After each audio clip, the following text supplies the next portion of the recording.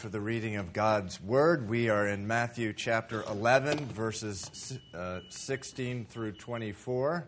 If you could, anyone needs a Bible, please raise your hand. Anyone need a Bible? If you do, raise your hand. Nice and tall, Yarek. We have one here, and we have one on the other side.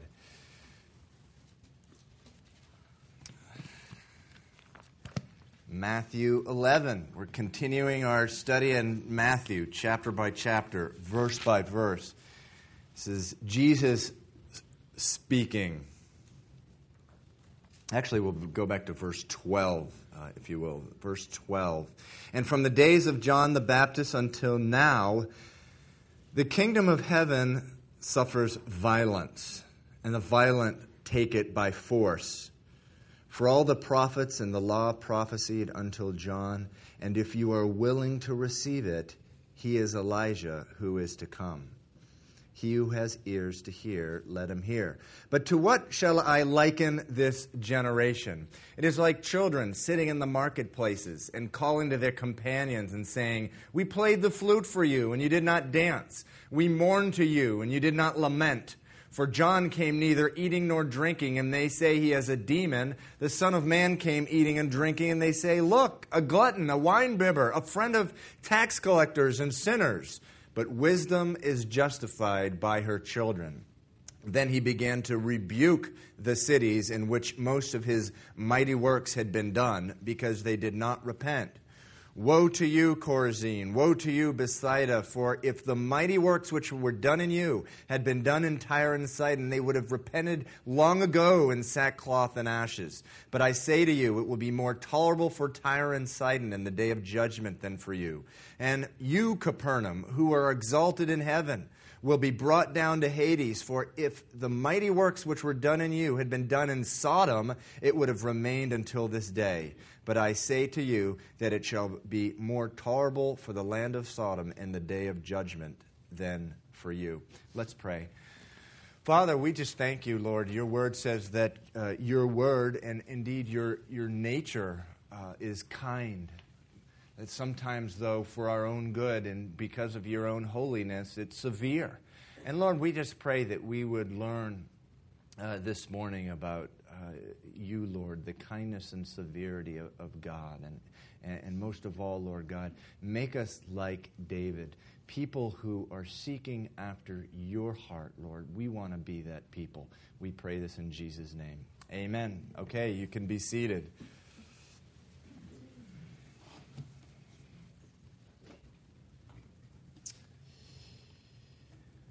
The last book of the Old Testament was written by the prophet Malachi.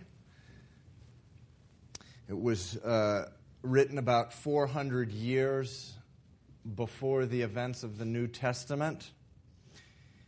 And Malachi prophesied about the coming of the Messiah, but he also prophesied about a man who would come before the Messiah or immediately before and announce the coming of the Messiah and introduce him to the world. And that prophet was John the Baptist. John the Baptist had the amazing privilege of preparing the way for Jesus. Can you imagine that privilege? Of announcing his coming, of introducing him to the world. When Jesus approached John the Baptist to be baptized, John the Baptist pointed to him and said, "Behold, the Lamb of God who takes away the sin of the world." So he introduced Jesus, John did, to the world. He also baptized Jesus. And soon after he baptized Jesus, he confronted the king, King Herod, for marrying the wife, King Herod's, for marrying the wife of his brother, that is King Herod's brother. And King Herod got angry, and he arrested John and threw him in prison. And according to Matthew 4, it wasn't until that point that Jesus began his ministry. It says that once Jesus heard that John was in prison, then Jesus began his ministry. Over time, when John was in prison, he began to be discouraged. Now, that's not usually a word that we think of when we think of John. John was a holy man. He was a great man. He was a mighty man of God.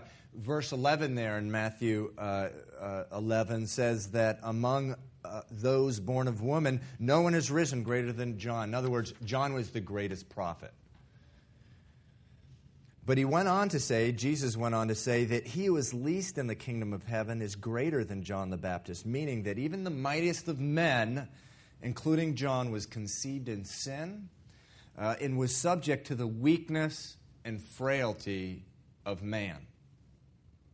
John was in prison, which 2,000 years ago probably meant solitary confinement, darkness. They didn't have prisoners' rights then. I'm sure he was ruthlessly treated. We actually know where the prison was. It was on the southwestern tip of the Dead Sea. Very hot, so he's in prison, and he gets discouraged, and doubts start to flood into his mind.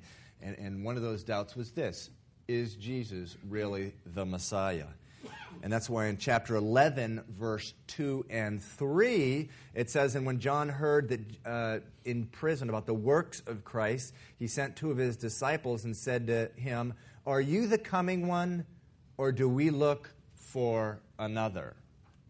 And as we discussed last time we were in Matthew, John, like most Old Testament prophets, believed when the Messiah came that he would bring judgment to the earth, that he would destroy the enemies of God, and he would bring an everlasting peace in Israel. Jesus will come that way the second time he comes. But the first time he came, the holiness of God, the justice of God required that all sin, all rebellion against God in the earth be brought under judgment. So Jesus came into the world the first time for the purpose of taking all that judgment upon himself. That's why Jesus came. He will come again. But anyway, John, like Old Testament prophets, thinking that he was thinking that the Messiah was supposed to come and destroy the enemies of Israel, mainly Rome, who oppressed Israel. He's in prison. Meanwhile, he's getting visitors and who are reporting to John what Jesus was doing. It says in verse 2 again, in chapter 11, it says, they told him and reported he had heard about the works of Christ. And so what were they reporting to John? Well, John, Jesus is on a mountaintop, and he's teaching. Blessed are the meek. Blessed are the peacemakers. Love your enemies. Pray for those who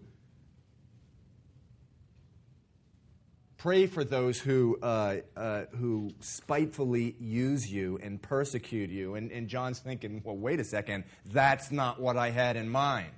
And so try and imagine being John. He baptizes Jesus. He's thinking, wow, this is going to be great. I'm going to witness the Messiah being crowned king, the defeat of the enemies of God, the glories of the Messianic kingdom. He probably thought he would have a role in this kingdom. And the next thing he knows, he's being seized by Herod's soldiers, bound, thrown into prison, into a hot prison. And reports come back to him that Jesus is doing the opposite of what he thought he was going to do. Brothers and sisters, God may have you in a situation which is exactly the opposite of what you thought God was going to do in your life. And you're discouraged, you're confused, you're depressed, there are doubts flooding into your mind. Well, be encouraged. God's been doing this for 6,000 years. And he did it with the mightiest of men, John the Baptist. And he continues to do it with you and me. Why? It's his way of reminding us he's God. We're not. And we need to, he's doing it to remind us that we need to let go of our plans. We need to let go of our timing in particular and our desires and turn them over to him. So anyway, John in prison begins to doubt, did I he begins to think, did I baptize the wrong one? So his disciples asked Jesus in verse 3 of Matthew 11, are you the coming one, or do we look for another? Jesus responds in verse 5, and he says, we'll report back to John what you have seen. The blind see, the lame walk, the lepers are cleansed, the deaf hear, and the dead are raised up, and the poor have the gospel preached to them. And John, like every other good Jew, knew these were the irrefutable signs of the Messiah. And those words would comfort John, that indeed Jesus was the Messiah. But then, as we talked about the last time we were in Matthew, in verse 6, Jesus finishes off with a warning to John. He says, blessed is he who is not offended because of me. In other words, John, I know you had some different ideas about who I am, what I would be doing, what I'm supposed to do, but blessed is he who is not offended because of me. In other words, don't be offended about what is going on. Don't fall away. Don't rebel. Don't go off and do your own thing. Trust in me. Blessed is he who not offended because of me, Jesus says. The Greek word for offended is the word scandalizo. It is used many times by Jesus in the New Testament. Actually in the Gospel, and actually throughout the New Testament, in situations where someone falls away, someone turns away from God because their conception of walking with God clashes with their idea of God. And why does this happen? Well, most of the world has made God in their own image. They create a God based upon what they want God to be. They create a God that fits with their lifestyle and their habits, their sin, what they want to do. And when they find out that God, who God really is, they're offended and they reject him. And that word scandalizo, which means scandalous, which is where we get our word, the Greek word. It's like scandalize, I can't do this. And they turn away from God. Blessed are you. I'm speaking to you now. Blessed are you if you embrace God and everything that he is. You will be blessed. That's a promise of the Bible. It's a promise you can cling to, which brings us to the verses for today. Let's actually start off there in verses 12 through 15. It says, from the days of John the Baptist until now, this is Jesus speaking, the kingdom of heaven suffers violence, and the violent take it by force. For all the prophets and the law prophesied until John. If you are willing to receive it, he is Elijah who is to come. He who has ears to hear, let him hear. Now, verse 12 is a difficult verse for translators, and the verse is translated in two ways. An interesting thing about these two translations is that they have the opposite meanings from one another. Sometimes we just need to give those things over to God. Verse 12 here, it says, the beginning of it says, and from the days of John the Baptist until now, the kingdom of heaven suffers violence.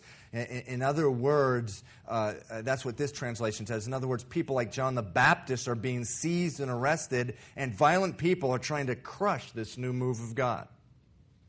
Now, most translations, instead of using the word, the kingdom of God suffers violence, translate it, the kingdom of God is forcefully advancing, and forceful men lay hold of it. That's like the opposite meaning. What that means is that God is doing big things among his people on earth, and people who are really serious about God are pursuing him.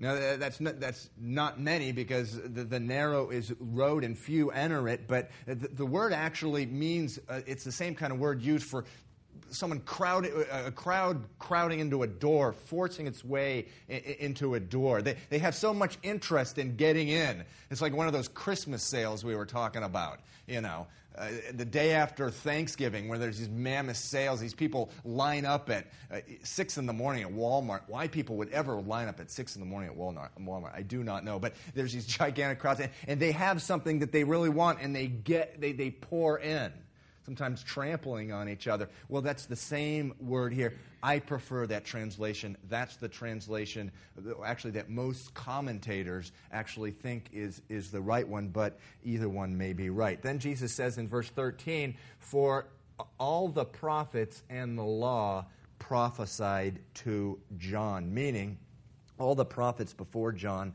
prophesied about Jesus, not being personally familiar with Jesus, but John, he was at the end of the prophetic line, and when he prophesied about Jesus, Jesus showed up.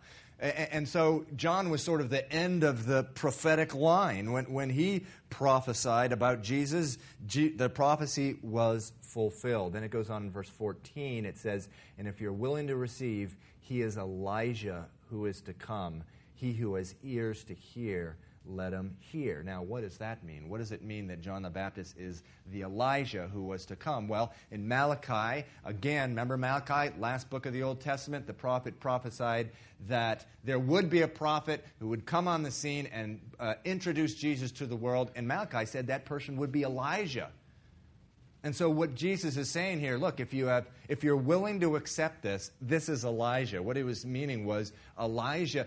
John the Baptist came in the spirit of Elijah. Elijah in the Old Testament represented prophets, or the prophetic line.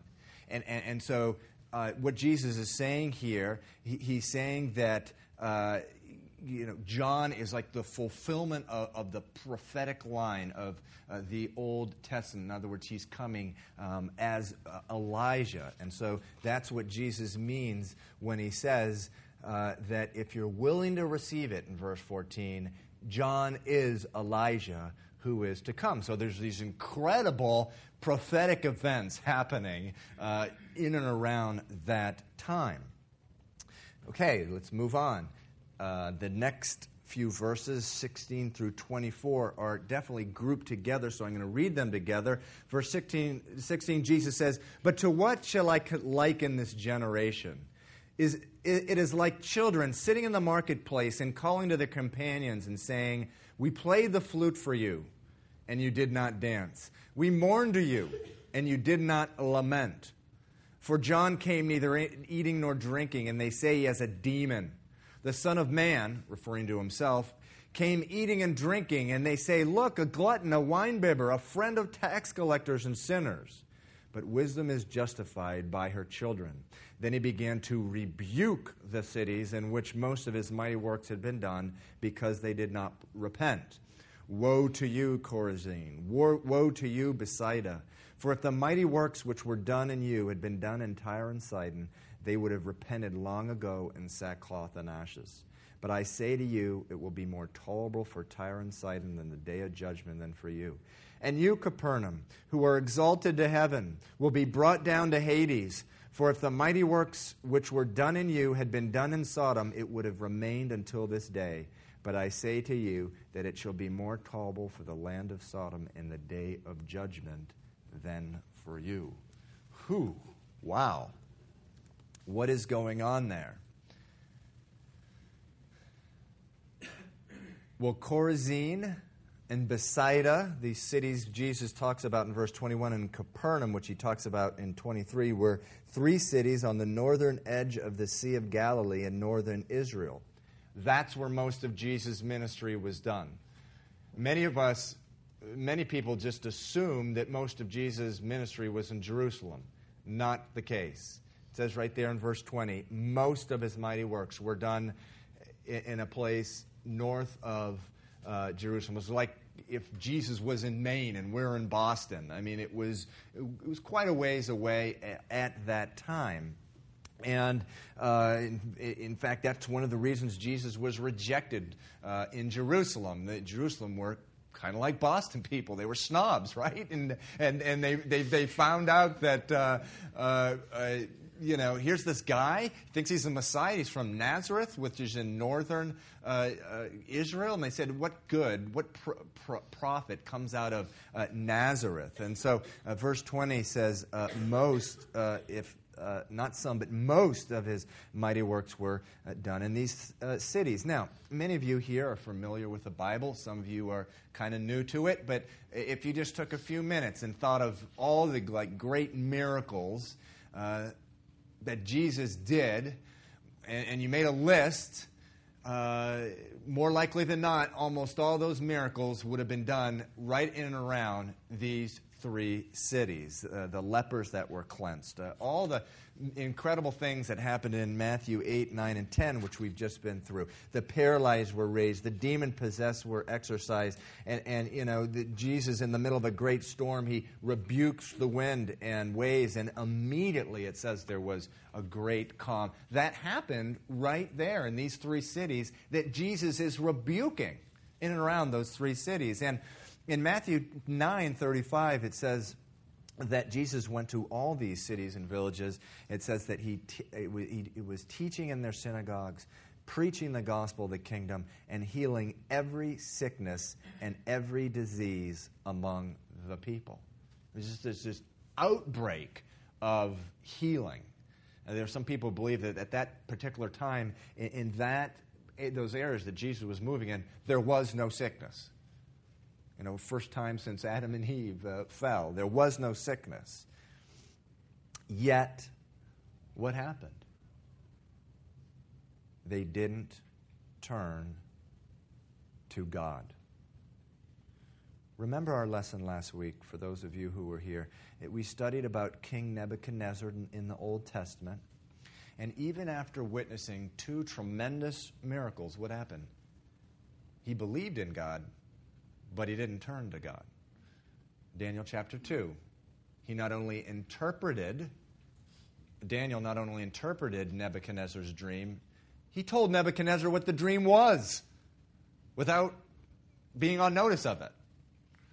In chapter 3, Shadrach, Meshach, and Abednego are thrown into a fiery furnace. Nebuchadnezzar looks in there and says, these guys are untouched by the fire, and I see a fourth. He looks like the Son of God.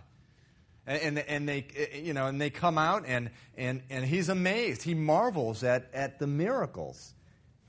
He believes in God, but he doesn't turn to God. Now, lest you think it is just kings living in palaces that this happens to, that see miracles of God, God works in their life, and they just forget, eventually forget about him and don't turn to him. Well, here in Matthew 11, here are three entire cities that refused to turn to God, and they saw many, many, many more miracles than Nebuchadnezzar. They heard the most profound sermons ever preached on the face of the earth in person by God. Yet they didn't turn to God. It says in Matthew 11:16, what does it say? Jesus says, but what do I compare this generation to? It says, like children sitting in the marketplace and calling to their companions, saying, we played the flute for you, and you did not dance. We mourned to you, and you did not lament. What does that mean? Well, there were two kinds of social functions at that time. Weddings and funerals. Today we have so much to compete for our interests. We have roller coasters and circuses and Chuck E. Cheese and bowling alleys, whatever. And they had weddings where people played the flute and people danced, and they had funerals where people mourned. And children, I see my kids do this kind of thing all the time. They playing house or whatever. They went to the marketplace and they played wedding, and they called on people to play the flute and to dance with them, and they played funeral. And they asked people to come and mourn with them. And what happened? The people never responded. And Jesus is saying, you are like them, only it is God playing the flute, and you're not coming to dance, and it's God mourning. He's mourning over your sin, and you're not mourning over your sin. And that's what Jesus is saying there. And you know, it's been said of these cities, these three cities, Chorazin, Bethsaida, and Capernaum, it has been said of them, and listen to this is kind of scary. They didn't persecute Jesus. Very few criticized him in these cities.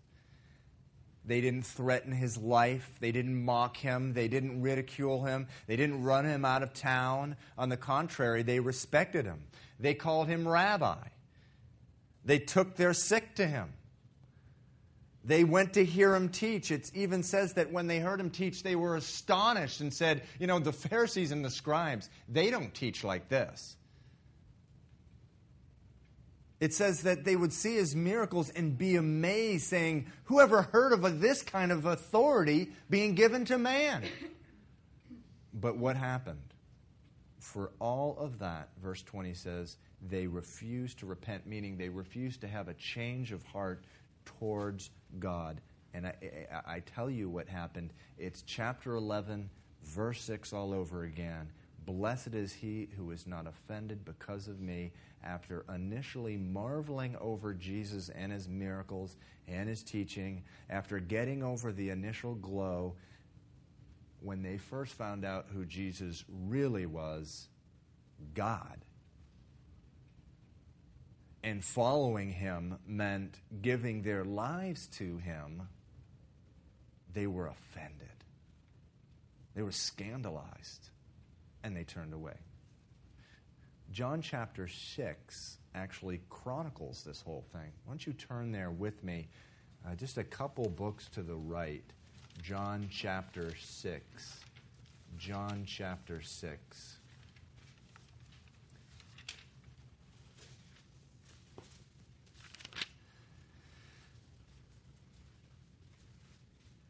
John chapter 6, which is, again, he's right up there in the Sea of Galilee. Verse 1 says, after these things, Jesus went over the Sea of Galilee, which is the Sea of Tiberias. Then a great multitude followed him because they saw his signs which he performed on those who were diseased. So again, this is their initial reaction. They're marveling. Wow. And they're following him. And then skip all the way down to verse 33. He starts teaching to these people. They actually follow him across the lake. They're so interested in him. And they say, and Jesus teaches them. And what happens? They had just been fed miraculously by him. And they're asking him, hey, give us some more food. And in verse 33, Jesus says, listen to this. The bread of God is he who comes down from heaven and gives life to the world. In verse 34, it says, the multitude said to him, Lord, give us this bread always. Verse 35 says, and Jesus said to them, I am the bread of life. He who comes to me shall never hunger, and he who believes in me shall never thirst. Now go down to verse 41. It says, then the Jews complained about him. These are the people that are following him, who have marveled over him, because it says the Jews complained about him because he said, I am the bread of heaven, which came down from heaven. Now skip down to verse 53. It says that Jesus said to them, most assuredly I say to you, unless you eat of the flesh of the Son of Man and drink his blood, you have no life in you. Whoever eats my flesh and drinks my blood has eternal life, and I will raise him up at the last day. For my flesh is food indeed, and my blood is drink indeed. He who eats my flesh and drinks my blood abides in me, and I in him. As the living Father sent me, and I live because of the Father, so he who feeds on me will live because of me. This is the bread which came down from heaven. Not as your fathers ate the manna and are dead. He who eats this bread will live forever. These things he taught in the synagogue, as he taught in Capernaum. Therefore, many of his disciples, when they heard this, said, this is a hard saying. Who can understand it? When Jesus knew in himself that his disciples complained about this, he said to them, does this offend you? Same word. Does this offend you? And then it says in verse 66, it says, from that time, many of his disciples went back and walked with him no more. Again, they followed him. They saw what he did. They were impressed by his teaching. And they started off, we really like this guy, Jesus. I mean, he feeds us. He turns a few fish and loaves into a feast. And we get to see him do miracles. We hang out with our friends, and they say he's the Messiah. But then as they got to know him, what happened? Whoa. You mean we have to sort of give this guy control over our life? You mean we can't have control of our life anymore? We can't just do absolutely anything we want whenever we want? They were offended at that. And it says in John 6:66 that they turned away. Now back to Matthew 11. One of the things that surprises many people is that one of the things that people are most offended by in Jesus is grace. I would go so far as to say grace is the one thing that offends people more than anything else. Let me show you what I mean. Verse 19 of chapter 11. It says, the Son of Man came eating and drinking, and they say, look, a glutton, a winebibber, a friend of tax collectors and sinners. And these are religious people speaking here. These are religious people. Chorazin, Bethsaida, and Capernaum, these were religious cities, Jewish cities. You can travel to Capernaum today and see the ruins of a great synagogue. And there were, actually it says down there about Capernaum in verse 23, it says, Capernaum, who are exalted to heaven, meaning they thought they were like the heavenly city. These are religious people talking to Jesus here, saying this Son of Man, he's eating and drinking with gluttons and winebibbers. You see, what happened is that when Jesus came on the scene, they recognized his teaching was profound, his miracles were amazing, his character was flawless, and they even started to think, maybe this is it. Maybe this is the Messiah. Maybe the wait is over. But then a real strange thing happened. A real strange thing. This Messiah began to receive sinners. And they're observing all of this. They're watching. He began to observe. They began to observe that he received sinners. Not only sinners, not just ordinary ones, notorious ones, gluttons, people who stuffed themselves to the point of being sick with the poor right in their midst, just longing for a crumb off their table. Gluttony was always, as it still is, it's looked in the backdrop of people who may be starving right around people. Wine bibbers, people making a life off of getting drunk. Tax collectors, it's like the modern day child molester. Child molesters go to prison today, and the prisoners are so appalled at their crime, they kill these guys. And tax collector was the equivalent then. They had betrayed, these are tax collectors, Jews, who had betrayed Jews. And Jesus was receiving these people and saying things like Matthew 11, verse 28, which says, what? Come to me, all who labor and are heavy laden, and I will give you rest. And they're thinking, this guy is receiving everyone, and he's giving them rest. They don't deserve rest. They deserve torment. They deserve the fire of hell. They deserve to have restless, anxious, heavy-laden, burdened souls forever. They don't deserve rest. They deserve to reap what they've sown. And they were offended. They were offended at grace. Capernaum, we're talking about these three cities, Capernaum, Chorazin, Bethsaida. And so their hearts turned away. So God played the flute. They didn't dance. He mourned over them. They didn't mourn in return. So Jesus is pronouncing woes over these cities. In verse 21, he says, "Woe to you, Chorazin! Woe to you, Bethsaida!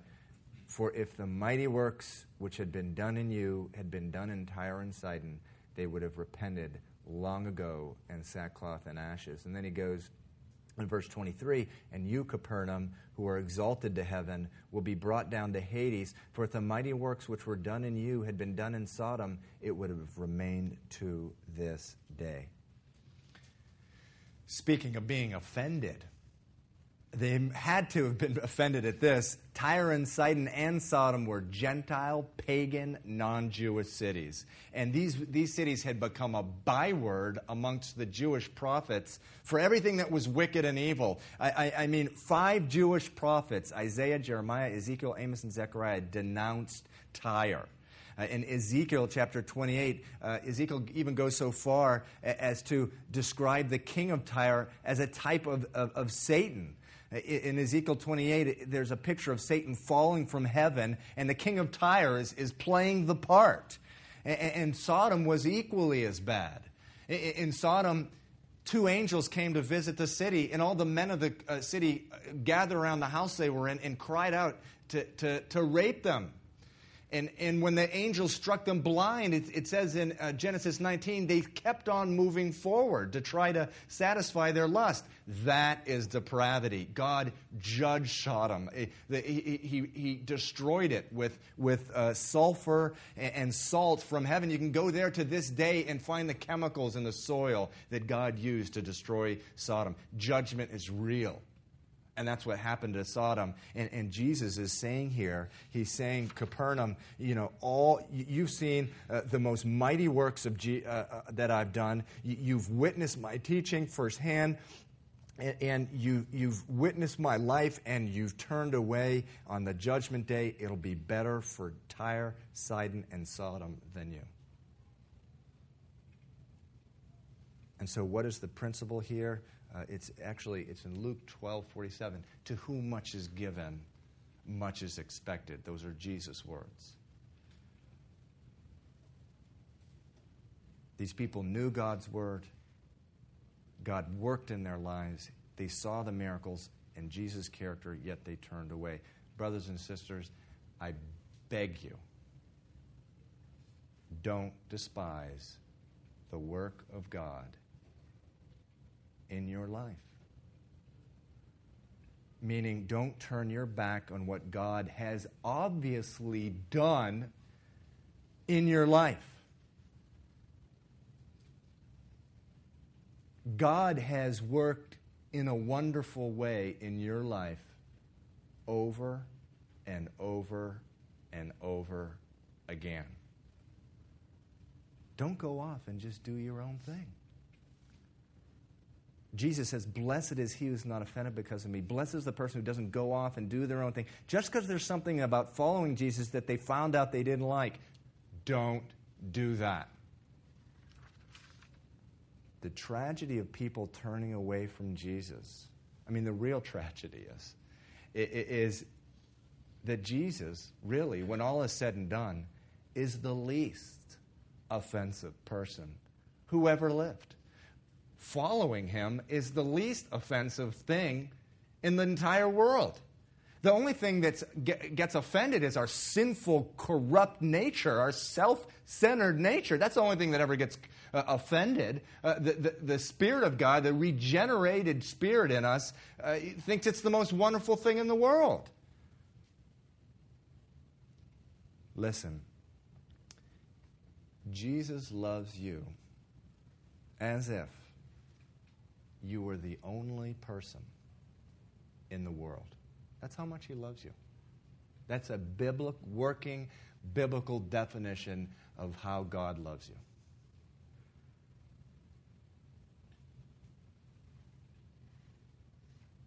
Look at verse 19. It says that Jesus was a friend of sinners. Did you ever pause to think what that really means? I heard a sermon in Hebrews the book of Hebrews this week, chapter 12, verse 2. And that verse says this. It says, it's the Holy Spirit teaching some people, some Jewish people, and it's telling them, look unto Jesus, the author and finisher of our faith, who for the joy set before him, endured the cross, despising the shame. What does that mean? The joy set before him. How can anyone have joy knowing they were about to be tortured, mocked, spit upon, nailed to the cross, and slowly bleed to death or suffocate, however it is that Jesus died? I will tell you that the joy was this. The joy was that in doing that, he was saving you. Now, there's a part of that I can relate to. If my 5 children were all condemned to death, they were all condemned to death, and I struck a bargain with their accusers that I would die instead of them, I would approach dying with a certain joy, knowing, because I love my children so much, knowing that they would be rescued from death and would be living in freedom, even though I was dying. I can relate to doing that for my children. What I can't relate to is doing that for someone who hated me. That's what Jesus did. He died in our place. The Bible says even when we hated him. The Bible says that prior to giving our life to God, we're an enemy of God. Because we live our life resisting God, resisting the Holy Spirit, in complete opposition to God and His Word. The Bible says that God demonstrated His love for us. In other words, He was a friend of sinners, so much that when we were yet enemies of God, He died for us. And He did it with joy.